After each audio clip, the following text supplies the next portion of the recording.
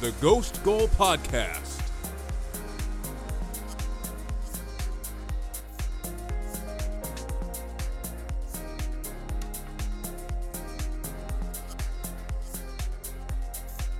It's going to be hard for Manchester City to top that performance on Tuesday night against Real Madrid in the 4-3 win they had in the first leg of their Champions League semi-final. But they're going to look to do something similar as they go to Leeds this weekend in a continuation of their battle for the Premier League title with Liverpool. Liverpool also had a first leg win in their Champions League semi-final, winning 2-0 earlier today against upstarts Villarreal. And they'll head to Newcastle, the form team in the Premier League, to kick things off Saturday at 7:30 a.m. There's plenty of other things going on in the Premier League. The relegation battles coming to a close. Top four is still up for grabs between Arsenal and Tottenham. We're going to jump into it right after we talk about these Champions League games. Welcome to the Ghost Goal Podcast, episode 353. I'm Alex, here with Javier. We had to take a week off last week because the good old Rona hit us hard. We got our Rona cherries popped. We did. Right. Yeah, we had the audacity to celebrate my birthday by going out in DC, and God damn it, Alex. we got slapped up for it. So. Yeah, we got destroyed, but it's all right. It was worth it. It's been an eventful few weeks. Before we get started, we lost an angel, my dog, my family's dog, Chelsea, our OG black lab. We lost her a couple days after that last pod was released. Terrible event to take place during my 30th birthday week, and then follow that up with getting COVID. Like I said, it's been eventful, but when it rains, it pours, Alex. But yeah, shout out to Chelsea Goddess. Shout out to an OG. She was an amazing pup, and I'm gonna miss her stinky breath. Yeah, for sure. Me too. But yeah, an eventful week doesn't just line up with our personal amazing lives. week of football we had this week. Week of football, yeah. Yesterday, what a way to come back. Did you get to watch the entire I did. Real Madrid City game? I was glued to watching that game because from the first minute it started, both teams started going at each other. I think this is the type of thing that happens. We've only really seen this in the Champions League this season, where the first legs of these ties now have had just a ton of attacking play because there's no more away goals. And I think we're seeing, there was never a 4-3 that happened in the first leg of any Champions League tie for, the last 20 years. That just didn't happen because teams played really defensively at home in their first leg because they didn't want to concede away goals. They tried to win 1-0 or, 2-0 or whatever. They never wanted to concede an away goal. So that whole, shadow being on teams is gone, and it just produced two teams that just attacked each other for 90 minutes, and dare I say that was the game of the season in anything that I've seen this season. I mean, the attacking play from Manchester City was unbelievable, and the individual brilliance on Real Madrid was unbelievable as well. I mean, I can't say enough about that Benzema first goal, the little lofted ball that Ferland Mendy put in the box, and that left-footed volley first time that Benzema did with his back to goal. If you've ever played soccer before, you know how insanely hard that is with your quote unquote weaker foot to hit something first time in the air with a defender on you, behind you. It's just it's one of those things where you see that goal and you go, how did he even do that? I couldn't fathom how hard that goal was. And then Manchester City's attacking play. I mean, we've seen them do this to teams in the Premier League this season, score 4 or 5 goals. You didn't think they could do it to Real Madrid. They just made Real Madrid look like a Sunday morning team defensively. Yeah, tore them to shreds. I was saying to you before we started recording that Real Madrid, they have a formula or at least this season in the 3 rounds so far. In the first leg of going away from home, PSG, they lost 1-0, set up extremely defensively in that game, and it was, obviously to their detriment, but they ended up overturning that at the Bernabeu. The Chelsea game, they were just as defensive, and that ended up working in their favor because they just had so many 1v1s created by Vinicius and Benzema, and those two players, along with Modric's quality in midfield, were able to take advantage of us overcommitting players forward, and they win that one 3-1. They go down 2-0 in that Manchester City game yesterday, and that you have no choice at that point but to open yourselves up, and you're basically risking even more so than before getting blown out when you're down 2-0 after 20 minutes. But they had to take the risk and it ends up paying off for them. But they still had to come back from 2 goals down 3 different times in the game. So they're still in it. That Kevin De Bruyne I think header, people are making a bit too much out of it, though. Yeah, that Kevin De Bruyne header was actually the fastest goal in Champions League semifinal history. I think it was like 93 seconds in. Again, I don't. Gabriel Jesus coming into this team, he scored 4 goals at the weekend, and then he scored again. Beautiful finish here. I mean, it's going to be a cracker. I think City are obviously probably going to go through just because defensively Real Madrid are not there. I mean, Militao and Alaba were disastrous during that game. Yeah, but you have to point out that Casemiro wasn't available. He should be available for the next leg, and for City as well. They didn't have Cancelo. City or had Walker. John Stones at right back, who went out injured in the 30th minute, and then Fernandinho came on. So both of the teams didn't have their full defensive capabilities. They're going to be boosted with players coming back, but I mean, I think you can make the argument that defensively, at least, Casemiro is such a huge factor. Also, that in tandem with, I don't know when Carlo Ancelotti is going to learn this lesson, but Toni Kroos should not be playing in a game that's like that high tempo. Like, he just looked out of place. Like, I was thinking the same thing in the 2 Chelsea legs. He wasn't as bad in those 2 Chelsea legs as he was against City, but you could see all the makings of that happening against a Manchester City team that's even more possession oriented than Chelsea. I feel like you've got Eduardo Camavinga on the bench. Like, you have the perfect option of a player who's quick, has the lungs to get around the field and win you the ball back and create transitions for you to get out and attack yourself. And Camavinga, like, it seems like a no-brainer for me. But he is Carlo Ancelotti for a reason, so I can't question him too much. But yeah, there's all sorts of things that could swing this tie still. It's definitely still on a knife edge, but having to outscore City even at home, I can't predict how many Real are going to concede. So it's hard for me to imagine they're going to outscore them by 2 clear goals. Maybe they get it to extra time and maybe even penalties and win it there. They have arguably the best player in the world right now. I think we were talking right before the pod. I think Benzema should be winning World Player or Player of the Year, but the Ballon d'Or. But I mean, it's probably between him and Salah. It's whoever wins the Champions League. I feel like because they both. I mean, Salah doesn't have his domestic title locked up, while Real Madrid do. They've pretty much won the title at this point. So Benzema's been unbelievable in the league, and I think Real Madrid got a little bit of a false sense of security because the league's been so easy for them this season.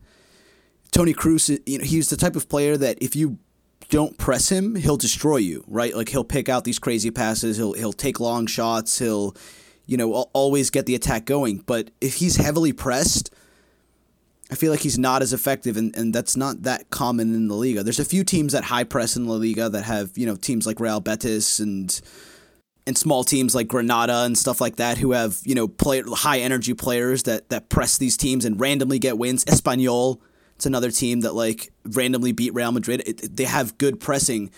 Teams that press Real Madrid really well, like City were doing from the off, just not used to Real Madrid, as good as they are individually. And I think it's going to be the case for them probably next season too, unless they make a lot of big signings. I mean, if Kylian Mbappe's on that team, again, it's going to be a bunch of individual brilliance. You're going to have, Benzema, Mbappe, and Vinicius Jr. up top, and I don't know. I think Real Madrid in the Champions League specifically, you're seeing their weaknesses and why teams like Manchester City and Liverpool, who just easily breezed by Villarreal today 2-0, and I mean, you got to think that tie is pretty much over. Villarreal's not going to score 3 or 4 goals on Liverpool, even though they're at home. So without conceding, exactly. I think individual brilliance can only get you so far, and then right now it's probably the 2 best teams overall that have the best gameplay and game plan are Liverpool and City in the world right now. They probably have arguably top 2, top 3 coaches in the world in Klopp and Guardiola. And it's no accident that they're, probably going to both be in the final. So great time right now for English football. Great time to watch the Premier League. I mean, let's get to the Premier League. Like, the Premier League title, 80 points Manchester City, 79 points Liverpool. Nobody's letting up right now. It's going down to the wire. I mean, both of them got pretty good wins this last weekend. I mean, City blew by Watford 5-1, and Liverpool had a kind of tense Merseyside derby with Everton, that 2-0 result, but they eventually got it over the line, and you kind of always felt like it was going to happen, but it took a little bit longer than they thought. Divock Origi had to come on to secure the win. Seems to always like scoring against Everton, and I mean they're entertaining Newcastle Saturday morning 7:30. Newcastle have won. They're going up to Newcastle. They're going up to Newcastle, yes. And Newcastle have won 4 straight games since that Spurs 5-1. And before that, they had won 5 straight games. So they've won 9 of their last 10 games. Okay, so they are in great form. But I'm just going to make the case right here. Newcastle's, those 4 wins in a row they've had have been at Norwich, relegated. Home Crystal Palace, mid-table, not going anywhere. Home Leicester, mid-table, not going anywhere. Home Wolves. Again, those are all those 3 teams other than Norwich who, they're on a different kind of beach, but those other 3 teams are in like the mid-table beach right now. And, Eddie Howe is just like using this time very productively. Like they're setting themselves up pretty well. They're in the top half now. All right, but they're up in ninth place. Before those results, they lost to Everton, they lost to Chelsea. Never mind. Okay, but then they beat Southampton, they beat Brighton, they beat Brentford, they beat Villa, drew West Ham, beat Everton. So they're in a very good vein of form right now. They've only lost to Spurs. Yeah. And I'm Chelsea just saying there's recently. Levels to this. There like, is. The closest thing that but they've had to played against like a good test team, as close as this Liverpool one lost. was that Tottenham one, and they got absolutely spanked in that after going ahead. So this could be a tough one for Liverpool. Don't get me wrong. Like took Chelsea till the 88th or 89th minute against Newcastle at home to get the winner. So they are capable, very capable of setting up like in a very frustrating low block. And they could maybe get a draw here, but at the end of the day, Liverpool, even with this Champions League fixture in midweek, I still think will have enough to win it 2-1. I mean, they didn't really have to do that much. They did their typical Liverpool thing where, like, as soon as that own goal went in, Villarreal fell apart and conceded 2 minutes later, and then Liverpool just shut up shop and were like, yep, we'll take the 2-0 win. And, yeah, I don't see Newcastle getting anything here, but if they do give... I mean, at this point, they're safe. They've got 43 points. They're in 9th. It's crazy how Newcastle, I mean, we were talking about them in January, being like, can Eddie Howe do this? Eddie Howe can do this. Turns out he can. It's crazy that he was out of a job for so long and nobody picked him up because, I mean, the man is clearly, we were all talking about him at Bournemouth being like, this guy could be a big manager at a club like Arsenal or United or something. Seems like Newcastle made the right choice. I mean, I've been very impressed with how Newcastle have been these last few games, and I think they're going to give Liverpool a game. I'm going to say 2-1 Liverpool. I don't think Liverpool keep a clean sheet, and I think Newcastle give them a hell of a game. Yeah, I had the same thing. Later on Saturday, during the 10 a.m. slated games, we've got Aston Villa Norwich, Southampton Crystal Palace, Wolves Brighton, in a real mid-table matchup, and the relegation 6-pointer, Watford versus Burnley. Watford, we've all kind of agreed that Watford and Norwich, they're 8 and 9 points off of Everton, who are, not safe themselves. So Watford and Norwich are out of it. But at the same time, like it's still like I'm sure around the club, like they're going to be still thinking to themselves, like, we can put a run together. And this is probably Watford's last chance. Where if they beat Burnley, they're going to be 6 points out. They think it's their last chance. It is. We all know that they're already relegated. I know they're relegated too, chance. But it does feel like if they somehow win this game, they might have a chance at a great escape. I mean, we've seen crazier things. We've seen teams like 8 points out with 5 or 6 games left suddenly be safe by going on a 4 or 5 game winning streak. West Ham in 2008.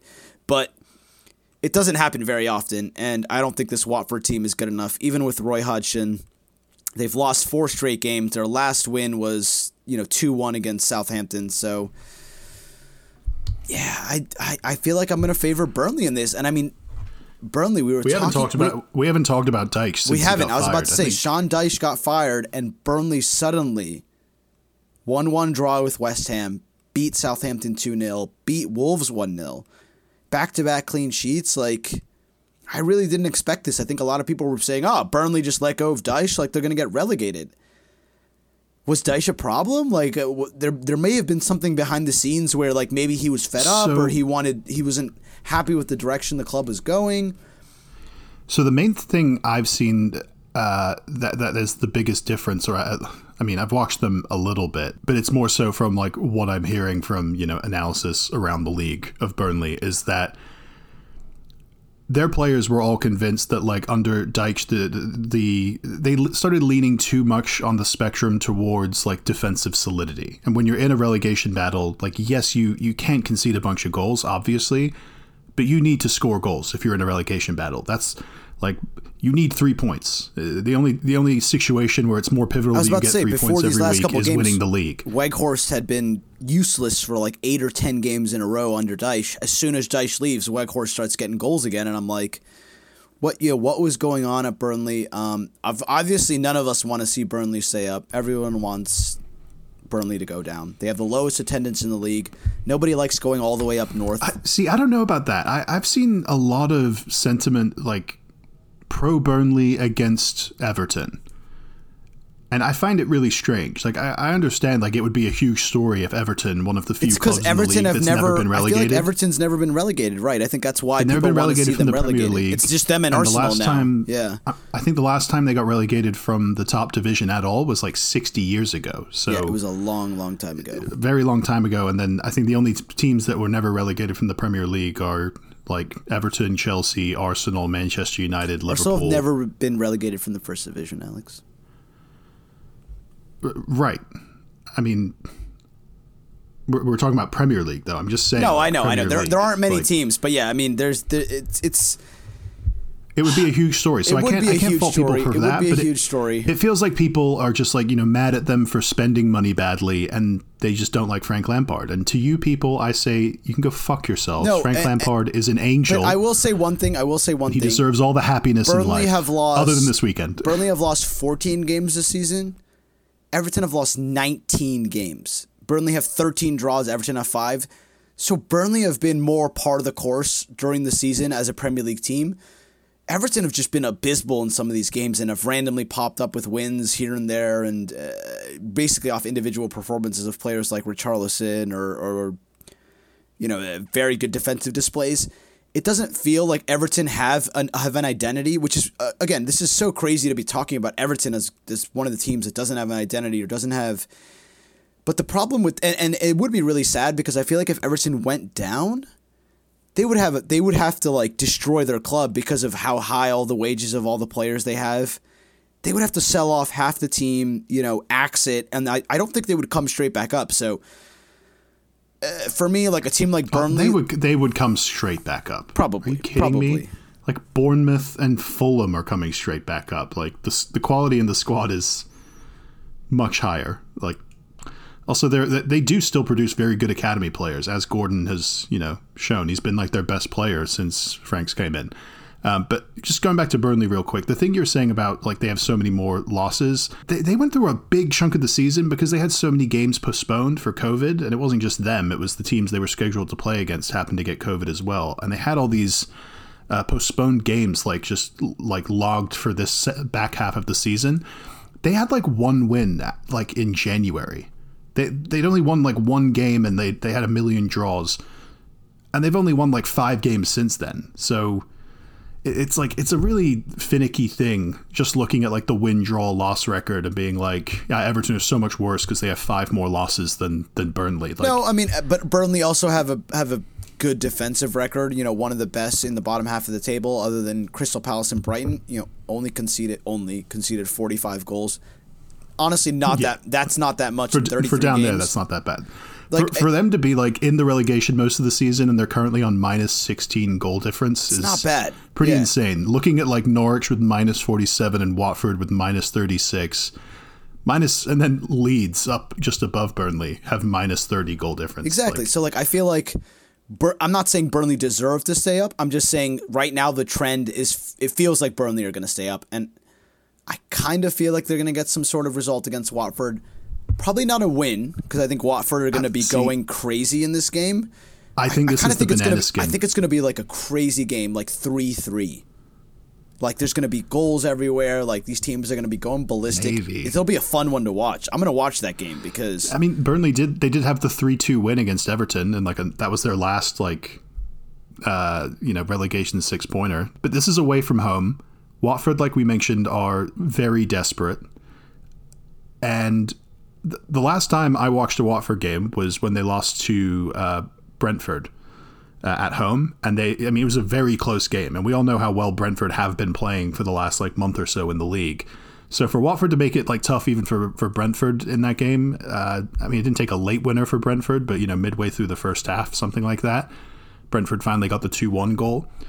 I think this is the banana skin for Burnley, and maybe Everton don't get out of the bottom 3 this weekend. We'll get to that in a second, but I think Burnley lose. I don't even know this. I don't even want to guess the score. Maybe like a 3-1, something like that. Like Watford just have one of those games where Sarr and Dennis and all these players just I'm gonna say it's a little bit more high scoring than that. I'm gonna say 3-3. Like I said, I think it's gonna be a crazy game. Both teams are gonna be going at each other, and Burnley aren't that defensive Sean Dyche team anymore. So I'm gonna be excited to see. Watford have to go for it. Burnley've got to go for it. Should make for a really fun game. So that would be my pick of the 10 a.m. games for sure. So let's move on to the last game of Saturday, 12:30 p.m. A game that's got big implications at both ends of the table. Leeds hosting Manchester City. Manchester City obviously are still top. Leeds are in 16th place. They're 5 points ahead of Everton, or 5 points out of the relegation zone. But we both, or I mentioned to you before we started this, that Leeds' next 3 games are home Manchester City, I think home Chelsea, and then at Arsenal. And, they've got a couple more winnable games to finish out the season, the second to last and final game of the season. But those 3, if they lose all 3 of those games, and Burnley and Everton, meanwhile, are, putting together a win each or something, all of a sudden Leeds are right back down in brown trouser territory, as my dad likes to call it, where they're shitting themselves. So Leeds aren't quite safe yet, despite the fact that they haven't lost a game in their last 5. They're unbeaten in 5 games. Jesse Marsch I think there was a couple of losses to start his tenure, but since then Leeds have beaten Norwich 2-1, beaten Wolves away 3-2, drew 1-1 with a good Southampton team that was on form, destroyed Watford 3-0 in a relegation 6-pointer, which for me that almost indicated they were safe when they did that, and then drew 0-0 away at Palace. I feel like Leeds are safe with Jesse Marsch. I don't think they're going to get a result in this game, but we should note that Leeds' first season came up, they did get that 3-2 win against Manchester City. I think it was at the Etihad, wasn't it? Or was it a 3-3? I think they might have drawn Manchester City in the home game, so the equivalent game to this. I think they had a 1-1. They did lose 7-0 earlier in the season, so I don't think it's going to be like that. Yeah, they're also much healthier now than they have been for most of the season. Like Calvin Phillips is finally back in the starting lineup. Last season, they beat Manchester City 2-1, and they drew them 1-1 at home. So they beat them at the Etihad 2-1, and they drew them 1-1 at home. Etihad game. It's pretty crazy that Leeds were able to get a couple of results from City last season. Obviously, this season they got 7. There was a 7-0, but I don't know. You don't what do you count think out of Leeds Jesse Marsch? completely in this game. I feel like we haven't talked about Jesse Marsch since he came in, and we obviously have a majority American listener base.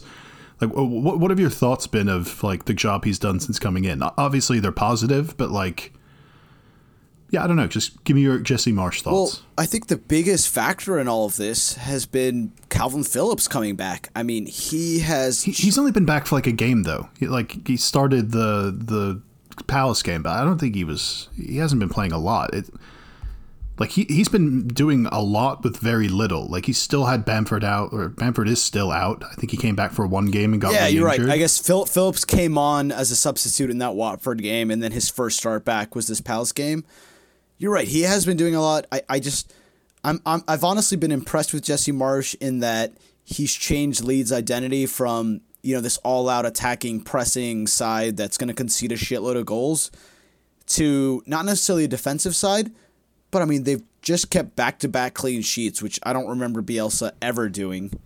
And yeah, that's not top of his priority list, right? And I'm just I think he's doing a great job. I mean, I think he's the first American that's come into the league that's not been complete shit. I mean, Bob Bradley was not good when he came into the league with Fulham. I think they're the only two. I can't think of any others.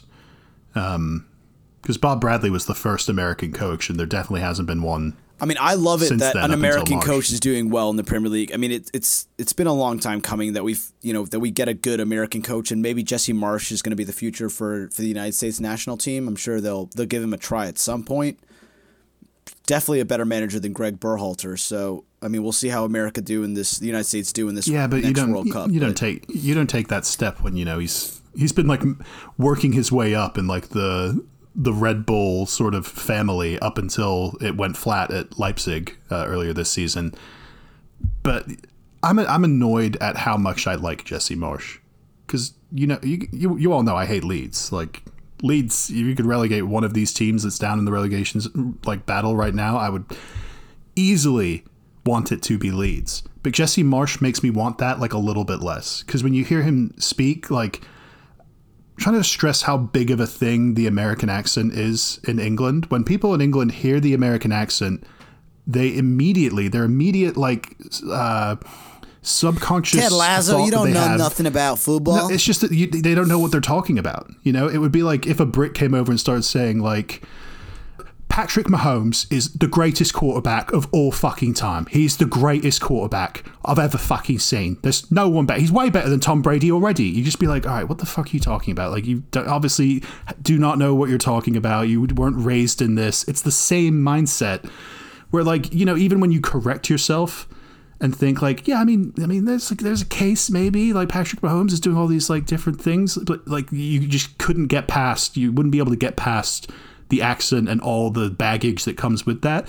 Brits have the same thing about Jesse Marsch. So when you see him give these admittedly really good interviews for the first like 30 seconds to a minute, at least me as someone who's like not as much as obviously people who have lived in England their entire lives, but living there for a little bit and having family there and going back there enough, like you hear, I hear the accent with my own American accent, and I'm just like, who is this guy? This guy sounds like a clown. And then you start listening to what he's actually saying, and he's an incredibly thoughtful and considered guy. And I think it's a great addition to the Premier League. And I mean, it looks like he's saved Leeds. You know, unbeaten in 5, and they're not going to get a result here, I don't think. I think City win, I'm going to say 3-1. I think there'll be a slight hangover from that Champions League game, and they might struggle maybe in the first half, but they're preparing for the second leg too. The second leg's next week, so yeah, I think you'll see a lot of players. Probably going to be some rotation. I was about to say, I think you're going to see a lot of players that you didn't see as prominent, like Ilkay Gundogan, Nathan Ake, probably. Maybe whichever one of Cancelo or Walker is fitting up to play. Leeds will look at whoever's playing right back and be licking their chops, thinking maybe they can get something there, because City are short at the back right now, and I don't know. I don't think it'll be easy for them. I could even see like 2-1. That's what I'll say. 2-1 Manchester City, a hard win. But I don't think anything gets resolved this week, and I think Liverpool and City both just keep up their winning form and keep the title race going. Okay. I'm going to say a 3-0 for Manchester City. Let's move on to Sunday morning, 9 a.m. Everton will be hosting Chelsea. Disrespect to Jesse Marsch, Alex, after that whole spiel. You bastard. I mean, you picked them to lose as well. Like, yeah, but I said 2-1. I was like, it's going to be close. You're just like 3-0. They're going to blow them away. I don't really care. Like, no. I'm just like messing. I said, I didn't say I don't want them to get relegated. I still want them to get relegated, but I'll feel bad for Jesse Marsch. How about that? This Everton-Chelsea game, there's obviously a lot to unpack, more from the Everton side than the Chelsea side. As someone who watches every Chelsea game, I can just tell you right now, everything about the rest of this season is focused on having the squad as fit as possible for this FA Cup final. Because if we lose the FA Cup final against Liverpool, it's basically a failure of a season. I mean, relative to, you know, the standards or goals set before the season, this season has been a failure, but, you know, you consider all of the extenuating circumstances surrounding the club that have come into place since August. Yeah, I mean, Chelsea were winning an FA Cup and comfortably finishing third. You guys were still top of the league in like November, and then COVID and all those injuries hit the squad, and you guys had that terrible run of form in December. So it can be excused. Interview. It can be excused. Also, yeah, exactly. Lukaku just... The club getting sanctioned. The club getting sanctioned. Lukaku being like, I want to go back to Inter. All that Most drama. Most clubs would have imploded completely by now, and we're still Chaos just we're going to cruise into third. Yeah, Chaos FC, Charity FC. We have many monikers. You know, we'll be whatever you want us to be, which is why I don't think there's any chance Chelsea are winning this Everton game. We're also recording this the day before we play Manchester United. And I don't think there was any chance of us beating Manchester United either. I think the best Chelsea are like probably going to, in terms of like the performances, what I expect from Chelsea, I expect like the best outcome from those performances to be like 2 draws, like a frustrating draw against United where we play well, but still, you know, have some decisions go against us tomorrow.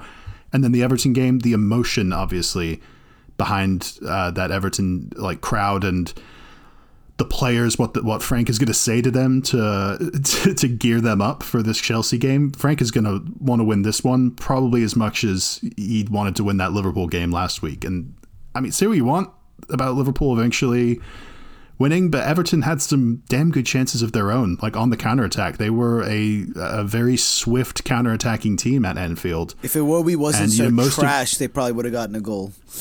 And, well, Gordon had a couple misses as well that he probably should have done better with.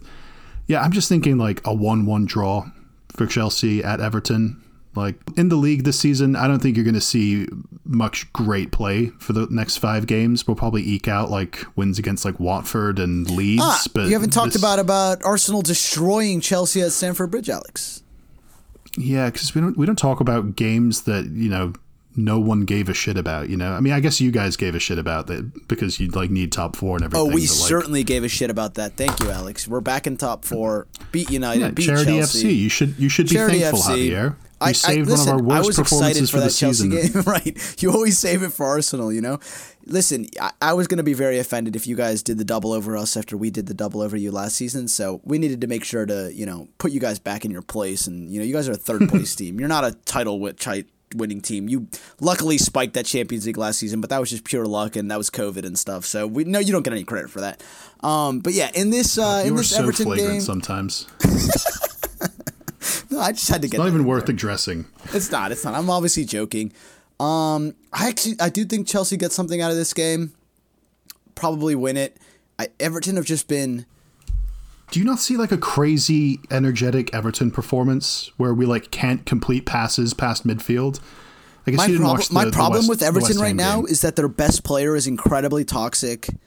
Richarlison every single game. Oh.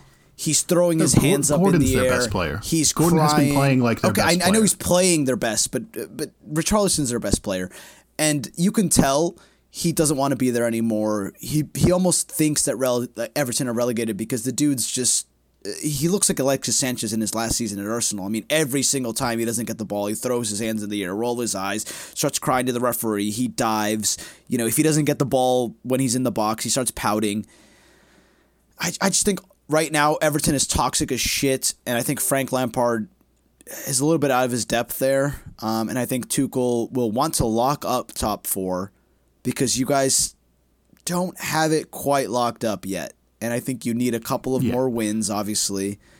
Yeah, but I'm just saying we're going to get those wins against like Leeds. You're going to get the wins, but I think this is one of those games where Tuchel will be, thinking that this should be the type of game that you guys should easily win.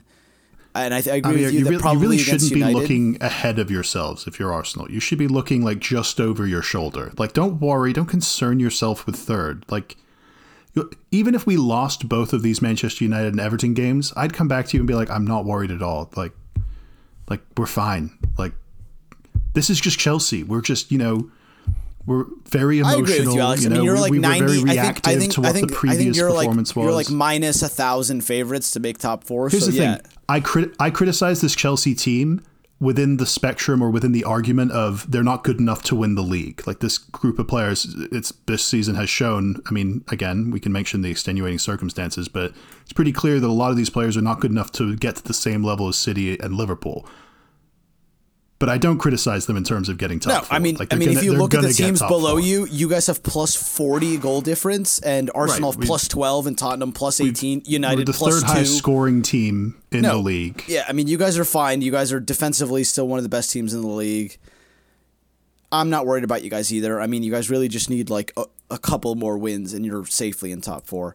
I think this is going to be one of them. I'm going to say you guys draw with Manchester United tomorrow 2-2, and then you beat Everton at the weekend 1-0. I think we're drawing both games 1-1. Let's move on. Also, Sunday at 9 a.m., Tottenham hosting Leicester. On paper, it looks like an interesting one, but again, I think Leicester are kind of on the beach, or, more so focused on, they've got this Europa Conference League, the third European Cup, the third tier of the European Cup, below the Champions League and Europa League.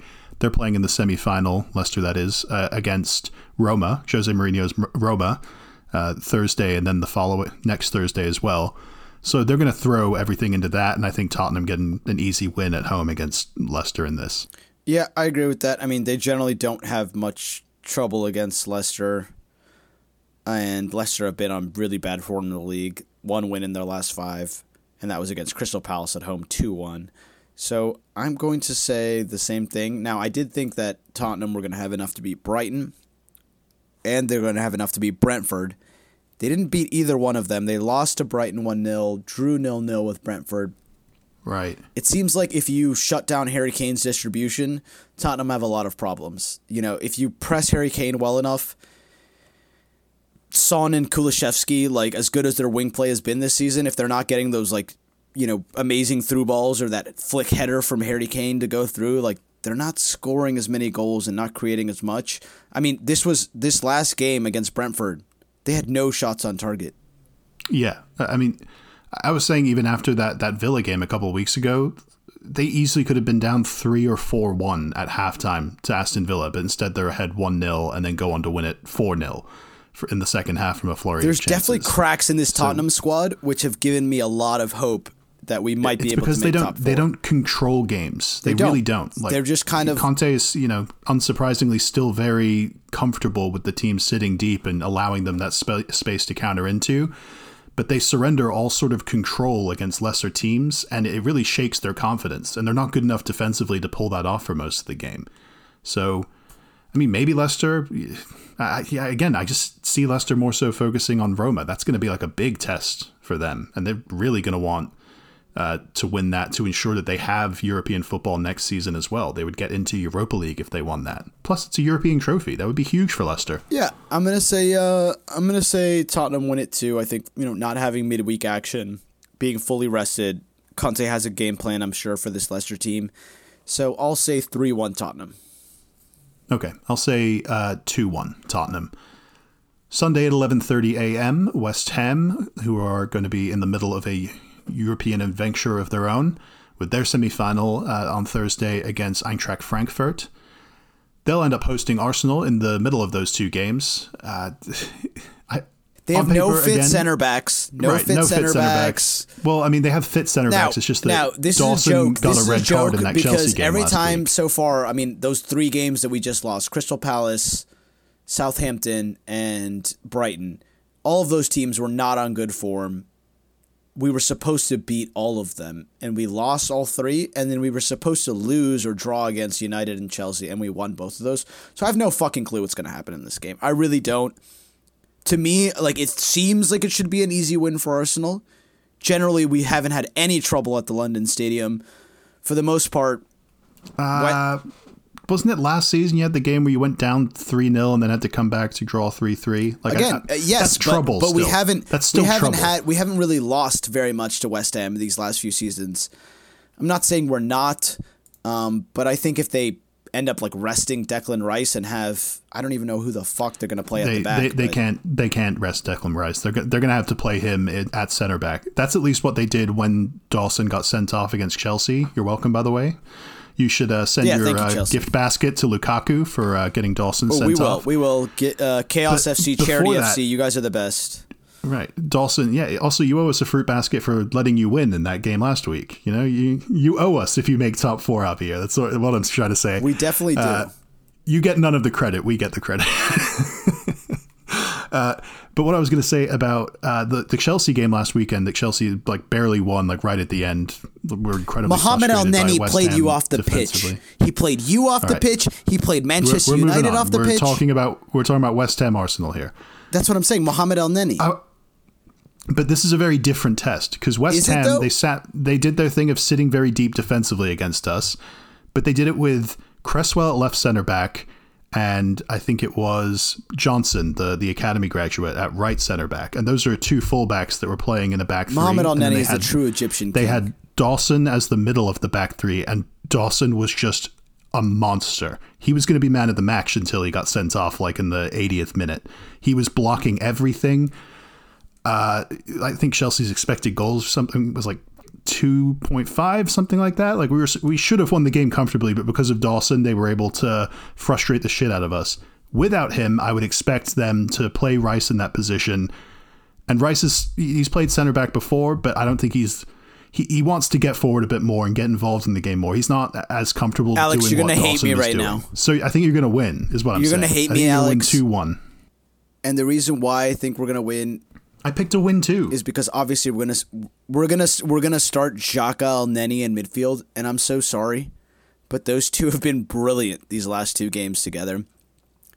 I'm just telling you the dynamic is different. The Chelsea game was wide open. Not only that, you but were counterattacking. Granted, Xhaka, I know that I've criticized him so much. I still want him to leave Arsenal at the end of the season. But during this run, since Partey's been out, and I know he played that one game at left back that was a disaster, but we need him in midfield. He is so key to us right now. He's actually changed his game a lot in the second half of the season since Aubameyang left. He's become much more of a progressive passer. He hasn't done ever since that red card, and then we did the warm weather training in Dubai for 2 weeks, and we had the week off that with the COVID and all that shit. Xhaka's been brilliant for the last 3 months, and I hate to say it, he's been our best midfielder. And now El Neni has kind of found this groove these last couple of games where, we have now that destroyer back who Thomas was. It didn't work with Sambi. Sambi's not ready to play in this team. And El Neni hasn't started a game since December. Comes in, arguably man of the match against Chelsea. Same thing against Manchester United. I mean, for me, he's been the player of the month for Arsenal because we lost 3 games without him. He comes into the squad and we win 2 games. Probably Saka too, but I mean, I'm hopeful for Arsenal in this game purely because we have our confidence back. We were able to beat 2 very good teams, and West Ham are kind of out of it for top 4. I'm sure they're still thinking they can get Europa League, but they're probably thinking that they're going to. Yeah, they're going to think that they want to get Champions League from winning Europa League. So, yeah, I agree with you. I kind of think that, and Nuno Tavares, he came back into the team against Chelsea. Came back into the team against Manchester United. Looked pretty good.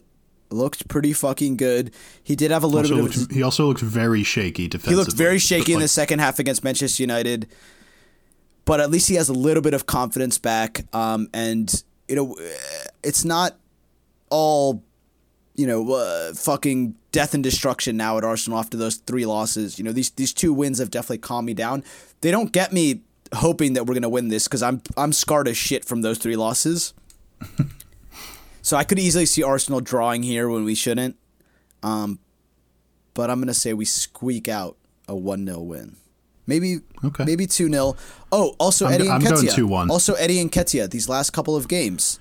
He started. Please don't tell me that you're ready to re-sign him. No, I'm not. And I don't want to re-sign him. Apparently we've offered him another contract, which I'm not happy about. But we'll see if that's true. I don't think he wants to stay because he knows we're going to sign a couple of players this summer and he's never going to play for us. So, but I mean, I brought him in fantasy. The fact that he's been way better than Lacazette in these last couple. I mean, those 2 goals against Chelsea were from his hard work, from pressing, from his determination, things that Lacazette just seems to not be able to do.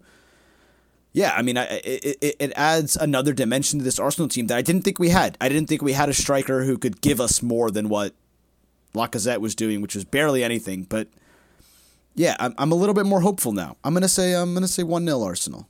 What percentage of Eddie Nketiah's next contract at whatever club he goes to? What percentage of that contract should he send to Andreas Christensen? You mean Sarr? Sarr also had those like fucking horrible Andreas mistakes. Christensen made the mistake that got Right, he did. Nketiah's And then Sarr made back. the second mistake. Sarr had the ball like 3 times and lost it all 3 of those times on Nketiah's second goal. But yeah, no, 3%. Let's say 3%. 3%. Yeah, we'll send him some money. Not a huge one. But Thank you, we're going to send Andreas Christensen. some money. He's going to be at Barcelona next season, so bye-bye, Andreas. Rudiger will be at Real Madrid. A parting gift for Arsenal from Andreas Exactly. Christensen. So yeah, I'll say 1-0 Arsenal. I'll say we squeak it by, and we win these 3 games that we probably weren't supposed to win after losing the 3 games. Fucking Arsenal. Why do they always do to me? Why couldn't they just win one of those games, and then this would be like an easy run to top 4? Whatever. Yeah, but if you'd won one of those, then you wouldn't have won at Chelsea. Like, you don't get to have your cake and eat it too, Javier. I did say that if we somehow didn't get the result against Southampton, that we would have some sort of reaction against Chelsea, but I don't even know what the fuck's going on. All right, you know what? Yeah, 1-0 Arsenal. West Ham probably... We heard you the first 3 times. All right, you're right. I've repeated normally, it too much. I would move on to the final game of this weekend's fuck slate, Manchester Man United, Brentford. But you know what? I'm just going to go completely full-on flagrant. Fuck Man United. They're probably going to beat Chelsea tomorrow. So they're going to definitely lose to preemptively Brentford fuck at Old United. Trafford, though. So I think Brentford fucking beat them like 3-1 or something at Old Trafford. The whole point of this was to say we're not going to talk about them because we're already running wildly over. So, Javier, thank you for jumping on this one. If you guys want to follow Javier on Twitter, his Twitter is @JavierRev9. My Twitter and Instagram is @ASMoss92. You can follow us for all of our Arsenal, Chelsea, and overall Premier League and football-related takes at any given moment. You can follow the podcast socials on Twitter and Instagram @GhostGoalPod.